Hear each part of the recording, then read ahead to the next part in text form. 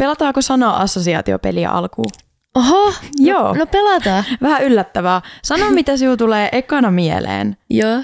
Sanaparista koulun aloitus, koulualku.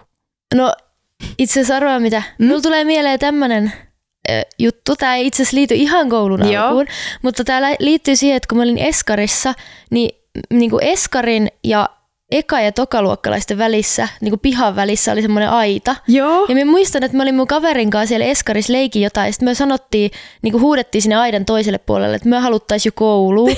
Ja sitten ne huusi meille, että ottakaa vaan kun pääsette, niin ettei enää halua.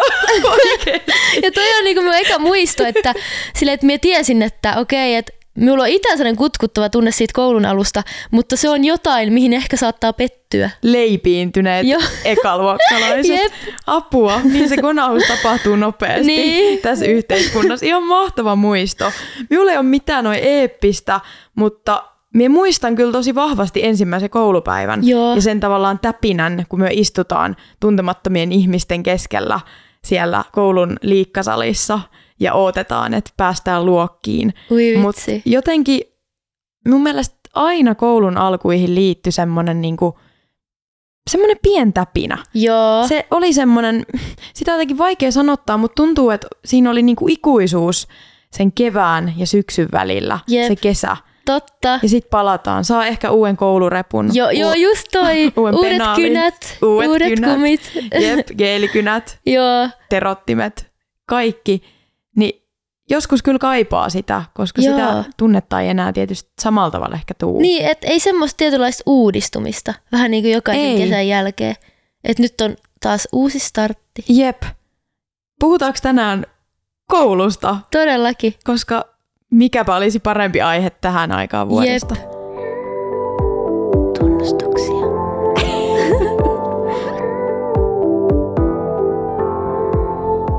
Tämän podcastin nimi on Nuppu ja Oona tunnustaa, ja täällä me tunnustetaan toisillemme asioita, mitä me ei olla ehkä koskaan sanottu ääneen, vaikka me ollaan oltu parhaita ystäviä ties kuinka monta vuotta. Jep. Ja tässä mun vieressä istuu Oona, joka on itse asiassa pelastanut monet mun kouluvuosista. Ja se on mulle iso juttu. Sä oot saanut mut vaihtamaan koulua yleensä samaa paikkaa, missä oot. Ei hitto. Tää on tapahtunut nimittäin kahdesti. Iso tunnustus. Joo. Onks minä ollut todella semmoinen vaikuttava tekijä niissä? Se on osannut silleen kannustaa minulta. Ja se on myös auttanut sinulta. Että kun minulla on ollut paska olla jossain toisessa koulussa, niin sit se on tullut silleen, tuu tänne. Ja sit se on tullut. Jep. Oi ihanaa. Ihana ja tärkeä tunnustus ja kiitos. Tuli heti hyvä mieli tosta. Ja tässä minun vieressä koulunvaihtajana on Nuppu, jonka kanssa sit, kun sä oot tullut minun kanssa samaan kouluun, minulle jotenkin koulumuistoihin liittyy tosi vahvasti siihen, vaikka me ei esimerkiksi olla alakoulussa oltu samaan aikaan. Mutta sitten kun me ollaan oltu samaan aikaan koulussa, niin siihen liittyy semmoinen hauska tunnustus, että myöhän siis pidettiin koulua meidän hengauspaikkana. Niin, siis me oltiin ihmisiä, jotka ei mennyt hengaamaan koulun jälkeen kauppakeskukseen tai kadulle röökaamaan, vaan me jäätiin siis koulurakennukseen aina tuntien sinne jälkeen, tuntikausiksi. Ja me en tiedä, mikä meillä oli siinä perimmäisenä syynä. Oliko se, että meillä ei vaan ollut paikkaa vai oliko se syy se, että me oikeasti viihyttiin siinä paikassa? Ehkä viihyttiin. Niin, siinä oli jotain semmoista taianomaista. Ja siinä oli jotain semmoista, että kun muut oli lähtenyt, siellä oli ehkä enää joku muutama opettaja opehuoneessa epätoivoisesti tarkastamassa kokeita, niin sitten se koulu muuttui yhtäkkiä semmoiseksi meidän tavallaan temmellyskentäksi, semmoiseksi seikkailu. Siisti valtakunta. Valtakunta. Siellä ei ole ketään muita. Nimenomaan. Jos lähtee sinne alkuun, koulutaipaleen alulle, niin me yritin just miettiä, että mitä me haluaisin tunnustaa sieltä hyvin pikku Oonan koulutaipaleen alusta. Joo. Niin, no hei, ainakin minä haluan tunnustaa yhden asian, mitä minä häpesin ihan kamalasti alakoulussa. Minä häpesin sitä, että minä olin ainut tyttö, joka joutui käsialakouluun. Oho, onko teillä ollut semmoinen? Eikö mä kertonut? En varmaan muuten. Joo, meillä oli siis semmoinen, että jos sulla oli huono, sottainen, jotenkin epäselvä käsiala, niin siellä jouduit semmoiseen erityistarkkailuun ja erityiskouluun. Että siulta alettiin kouluttaa, että näin ne koukerot tehdään. Joo. Ja sehän oli ehkä meidän aikana, minä toivon, että se on vähän muuttunut nyt, mutta silloin oli tarkat semmoiset sukupuolikäsitykset, että tytöt kirjoittaa nätillä käsialalla ja pojat on sitten, että ne saa vähän anteeksi sitä, että ne vähän niinku sekoilee sen käsialankaan. Niin sehän oli kunnon semmoinen niinku isku vasten kasvoja, että mie on tyttö ja mie en osaa kirjoittaa kauniisti.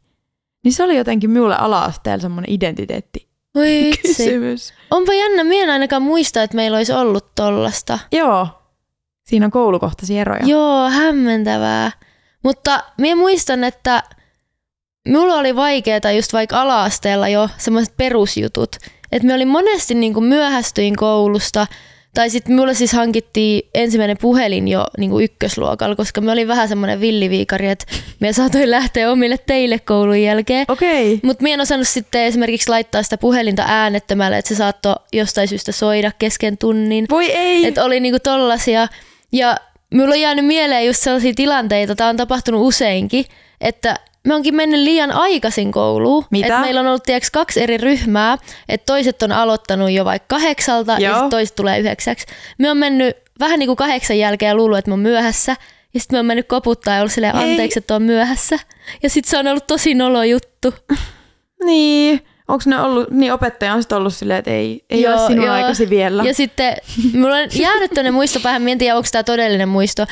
On jäänyt sellainen muisto, että koko luokka on nauranut vähän niin kuin sille tilanteelle. Joo. Ja sitten mulla on tullut siitä sellainen, ei, miksi tein näin tyhmästi? Oi ei. Mutta voi olla, että siellä on vain yksi ihminen nauranut ja sitten mun aivot kääntää sen. Se jää, miekin on miettinyt, että minulla on jäänyt niinku alakoulusta just semmosia niinku, just tollaisia tosi vahvoja pieniä muistoja, mitkä on sitten jäänyt niinku traumaattisesti mieleen, että on vaikka saanut silmälasit ja sitten sille on naurettu.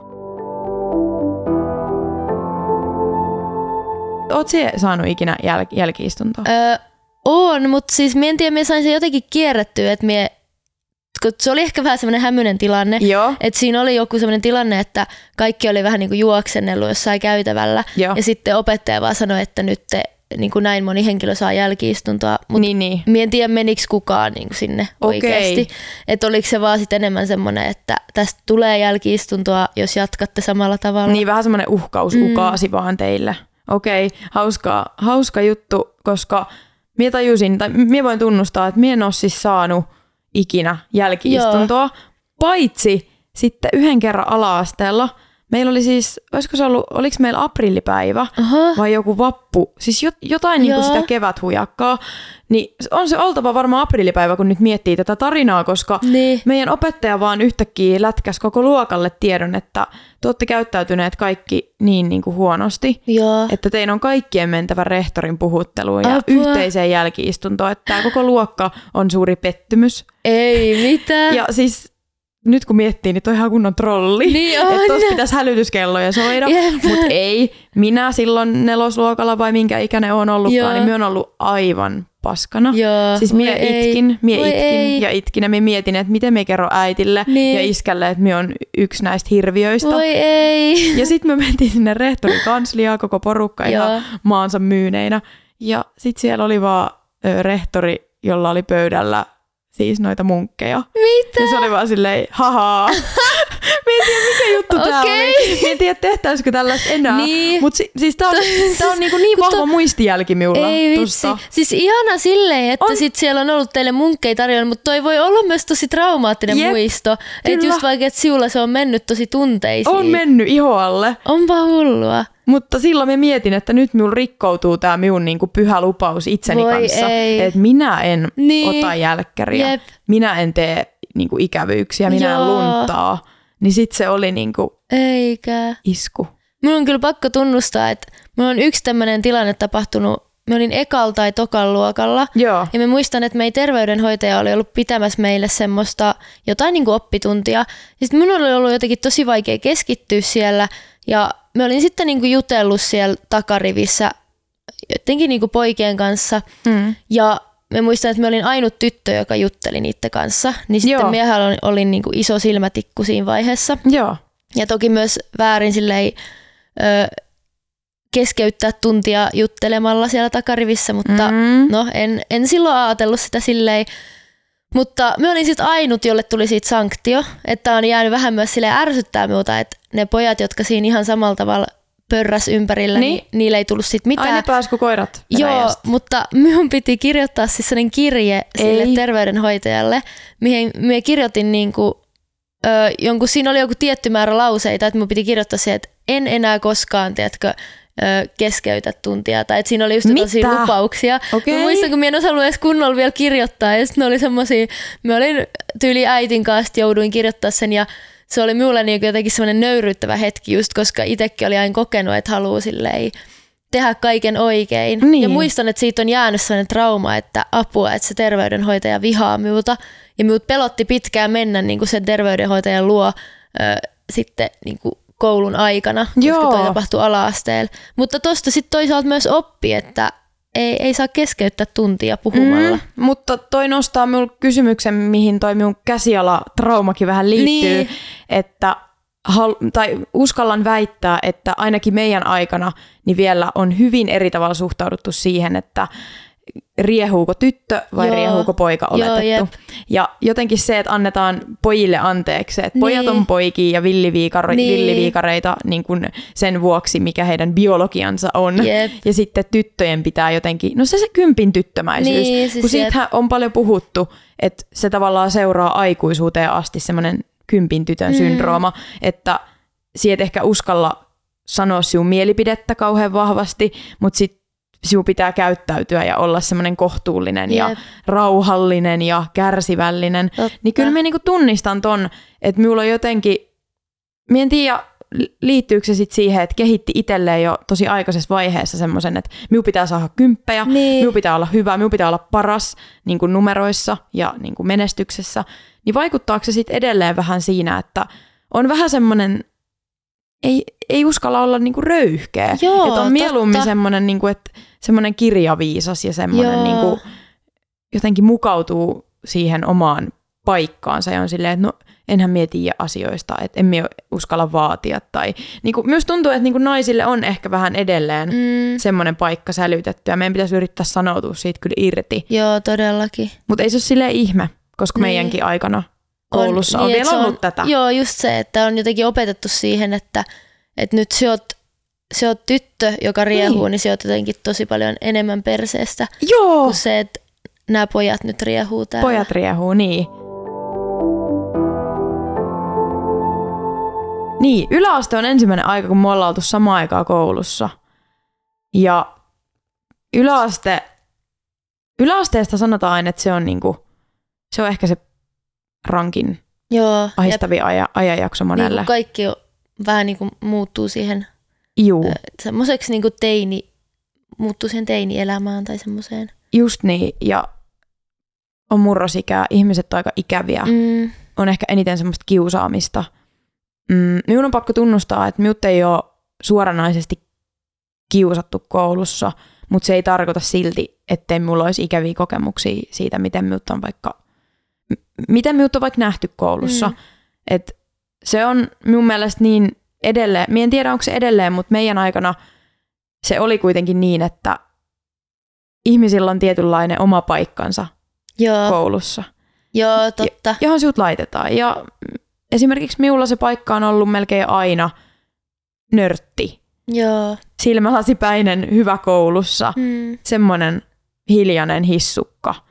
Ilman, että minä tavallaan olin hiljainen hissukka mielestäni. Niin, mutta sitten kun muille sanoo, tai muut tavallaan ympärille ehkä antaa, en mä tiedä sanooko kukaan sitä suoraan, mutta minä en tiedä mikä se mekanismi on, mutta yläasteella ja lukiossa ja ala-asteellakin niin tapahtuu jotain semmoista, että ihmiset luokittelee toisensa johonkin jengeihin ja porukoihin. Ja sitten toisaalta minun on pakko sanoa tähän väliin, että kyllä luokittelua myös tietyllä tavalla sanotaan ääneen, koska muistatko, kun Facebookissa oli semmoisia, että tykkäät tästä, niin annan sinulle jonkun vuoden tittelin. Joo. Ja minä muistan, että minulla on jäänyt ikuisesti mieleen, että joku meidän luokkalainen kirjoitti mulle, että vuoden hiljaisin. Oikeesti? Joo. No niin. Ja se oli niinku mulle semmoinen, että apua. Toi on paha. Että miksi mut nähdään tolleen. Joo. Ja sit myös niinku se, mikä minulle tulee mieleen, että että sit kun tavallaan syntyy ne tietynlaiset niinku roolit ja vaikka ne porukat, niin sitten niistä on ollut kouluaikana tosi vaikea niinku irtaantua. Että sit jos joku on yrittänyt mennä vaikka jonkun toisen porukan luokse koulussa, niin se on niinku mahdotonta. Jep. Et meidän aikana se on ollut jotenkin tosi vahvasti sellaista. Joo, on. Ja sille jotenkin tuntuu, että jopa niinku jossain ruokalassa on ollut sellaiset tietyt pöydät, mihin pitää istua. Joo. Että se on ollut niin semmoista. Apua. Ja minun täytyy tunnustaa, että koska minut ahdisti niin paljon se nörtin viitta sen takia, että minä halusin, että minut nähtäisi jotenkin muutenkin. Ja minä myös pelkäsin, että sit jos minä en joskus saakaan 10, niin minulle ollaan silleen, että se olekaan niin hyvä. Ja itse asiassa silleen on joskus tehty. Oikeesti. Joo, joku on ollutkin silleen, että miten siellä nyt, Oona, että aika alakanttiin meni tänään, että etkö lukenut tarpeeksi. Nyt minä muistin tässä, kun minä sanoin tämän, mutta se mitä minä halusin tunnustaa oli se, että minulla oli tapana niin kuin optimoida se minun nörttikäyttäytyminen silleen, ettei se ärsytä muita ja triggeröi muita. Eli siis esimerkiksi viittaaminen. Joo. Viittaa sen verran, että sinun numerot ei laske, eli opettajat näkee, että sinä olet aktiivinen, mutta viittaa sen verran vähän, että muut kanssakoululaiset ei ala pitää sinut ärsyttävänä pätijänä. Mutta toi on ihan kauheat, että sinun on pitänyt miettiä tollasia. Piti miettiä. Koska toi on niinku perseestä, kun miettii, että kuitenkin me ollaan siellä koulussa oppimassa. Kyllä. Ja se olisi niinku se optimaalinen tilanne, että kaikki viittaa sen verran, kun tietää. Mm-hmm. Ja siihen pitäisi just nimenomaan kannustaa, eikä silleen, että se on pelottava juttu, että viittaa. No kyllä. Että siitä sitten otetaan silmätikuksi. Mie itse näen sinun tilanteen, että sinulle ollaan oltu vaikka kateellisia siitä, että sä saat niin hyviä numeroita. Että sit se on voinut synnyttää jonkun semmoisen. Että ehkä se yleensä lähtee just jostain semmoisesta niin kuin sisäisestä kateuden tunteesta tai jostain. Tai sitten, no esimerkiksi miten mie itse ajattelin, että mie olin yläasteella vähän niin kuin ainut tyttö, joka ei meikannut. Niin sitten mie niin kuin sillä perusteella olin jo jossain tietyssä niin kuin ryhmässä tai silleen, että minut nähtiin, että okei, miksi tämä yksi ihminen ei nyt meikkaa. Aivan. Tai jotenkin ei näytä siltä niin kuin muut. Niin. Mutta toi on tietysti vaan aina niinku minun omaa spekulaatioa. Mutta kyllä me niinku siihen tai siitä kuulin myös kommenttia. Kyllä. Vaikuttiko se sinun käytökseen sitten se, että tuli vaikka kiusaamista koulussa? No joo, vaikutti. Ja minä niinku huomasin, että se silleen just ehkä sulki mut silleen sisäänpäin.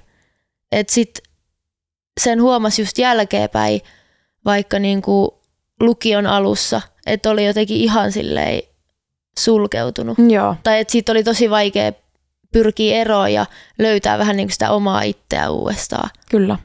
Ja minusta tuntuu, että sellaiset ihmiset, jotka on oppinut tunteen minut vasta niin kuin viime vuosina, niin ne ei voi varmaan edes kuvitella, että me on ollut yläasteella tai lukiossa semmoinen niin kuin tosi hiljainen ja semmoinen sisäänpäin kääntynyt.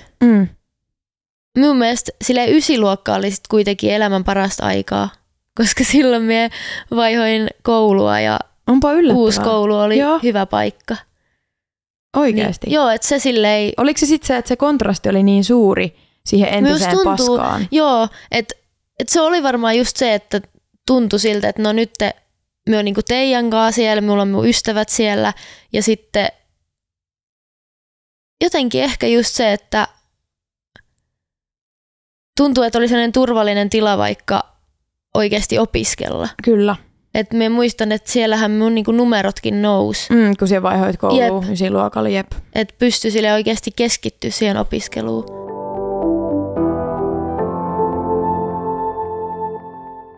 Mitkä on ollut sinun all-time lempiaineita tai semmoisia, mistä sinut eniten syttynyt?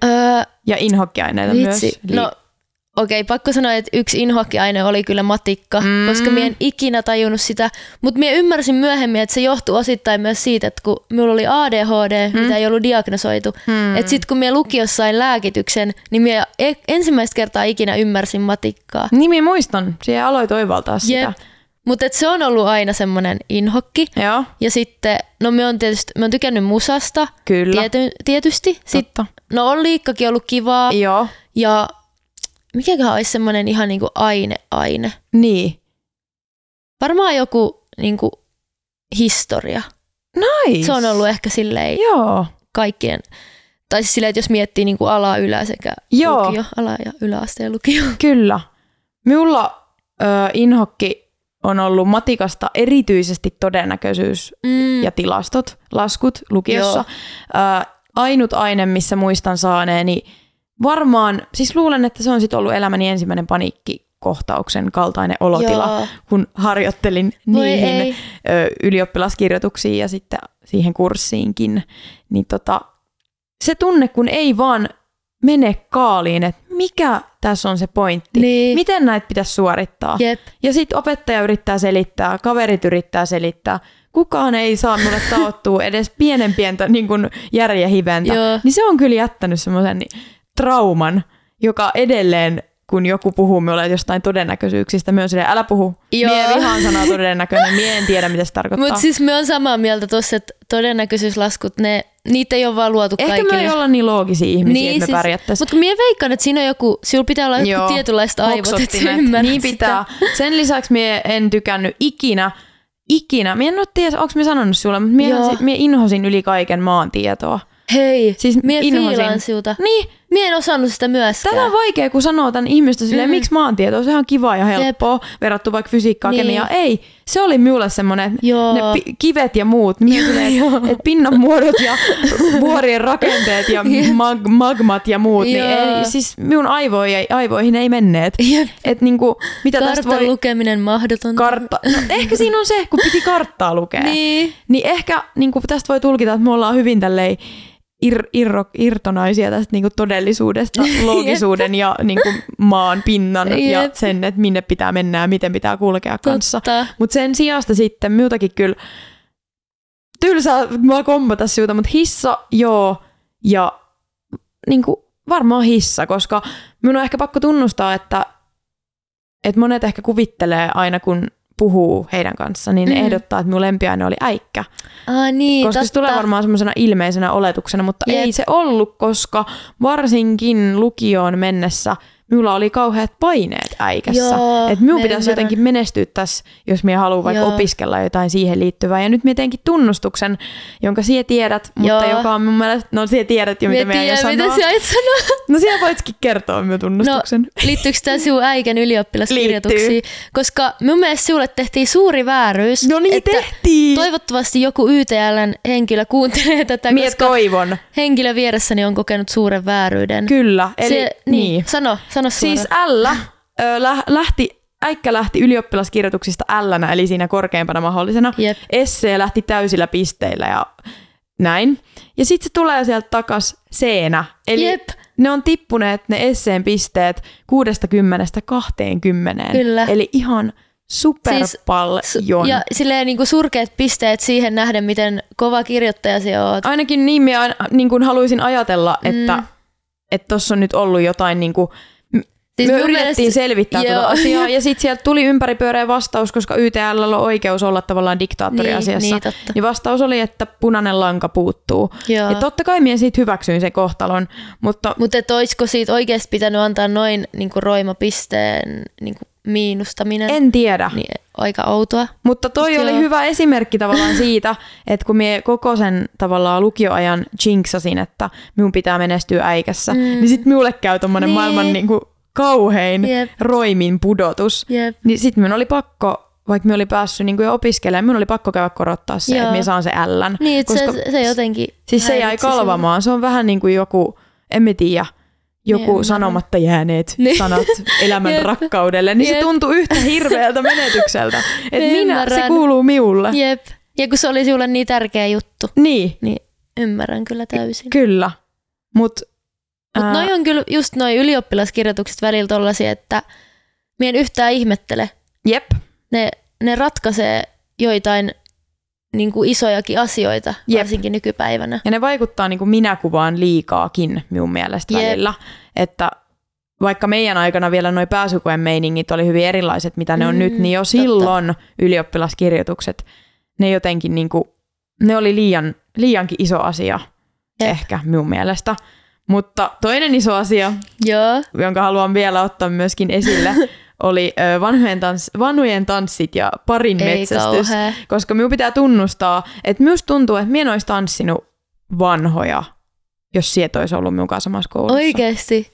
No, eikö se ole ilmeistä, koska ilman sie pyysit ekana paria, sie uskallisit ja minä ihailin siuta. Minä silleen, että minun pitää pystyä samaan. Ja sie olit se, joka kannusti minut. Sie olit se, joka saattoi minut koulun pihalla siihen niin lähelle, että minä uskalsin pyytää tätä tuntematonta. Sie työnsit minut tätä ihmistä kohti ja sitten minulla ei ollut enää perääntymisvaraa. Jep. Ja sitten minä sain vanhojen tanssiparin ja sitten siitä tuli superikimuistoinen päivä yhdessä. Jep. Mutta niinku, minä luulen, että kaikki tommonen sosiaalinen olisi vaatinut minulta niin paljon, jos sieltä olisi ollut siellä tukena.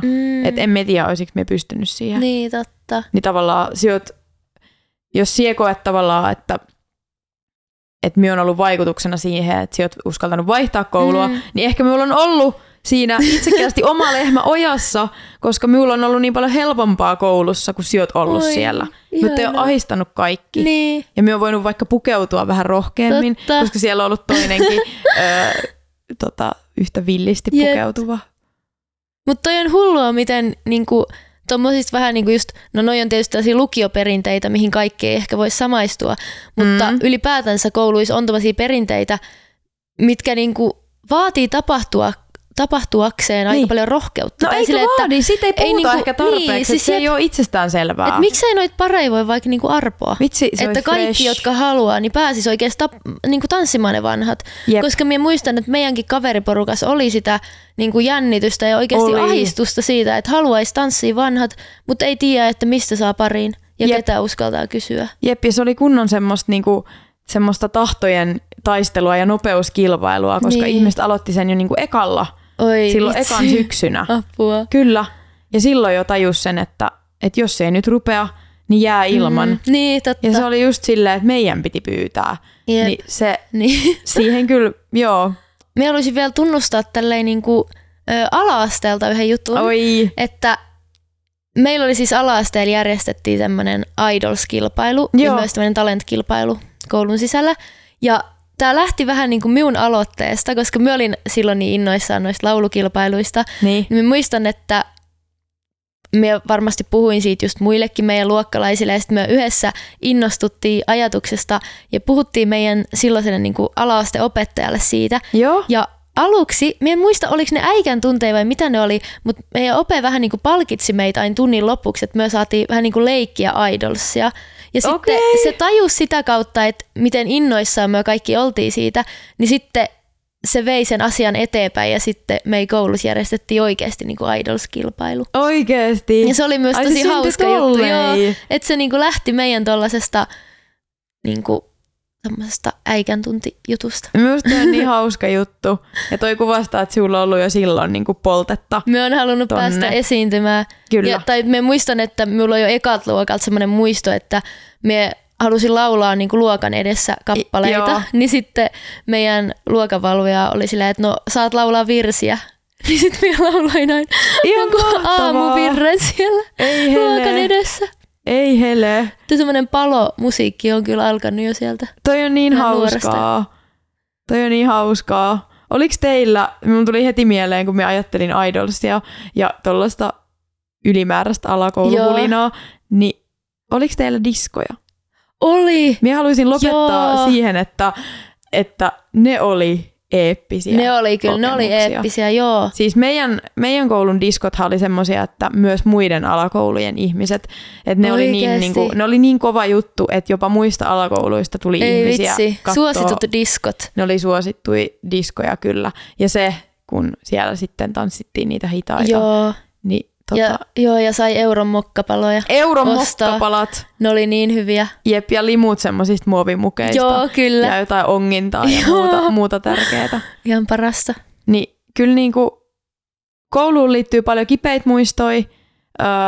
Varmasti moni asia olisi voinut mennä paremmin ja helpommin, mutta yhtä kaikki, niin kyllä sitä tässä vaiheessa taas, kun koulut alkaa, niin sitä muistelee kuitenkin semilämmöllä. Joo. Silleen, on aina semmoinen uudistumisen hetki. Se on uudistumisen hetki ja jos siellä ei ole helppoa, niin aina voi ajatella. Minä ainakin muistan, että silloin kun ärsytti kaikki ihmiset ja kaikki se, mihin lokeroon laitettiin, niin aina pystyi miettimään, että tämä ei ole ikuista. Totta. Tämä loppuu ja sit voi rakentaa semmoisen elämän. Ja sit osaa arvostaa sitä elämää. Niin tavallaan nautitpa siellä tai etpä nauttinut, niin yhtä kaikki, niin se kaikki järjestyy. Jep. Niin kuin uskokaa tai älkää. Se on just näin.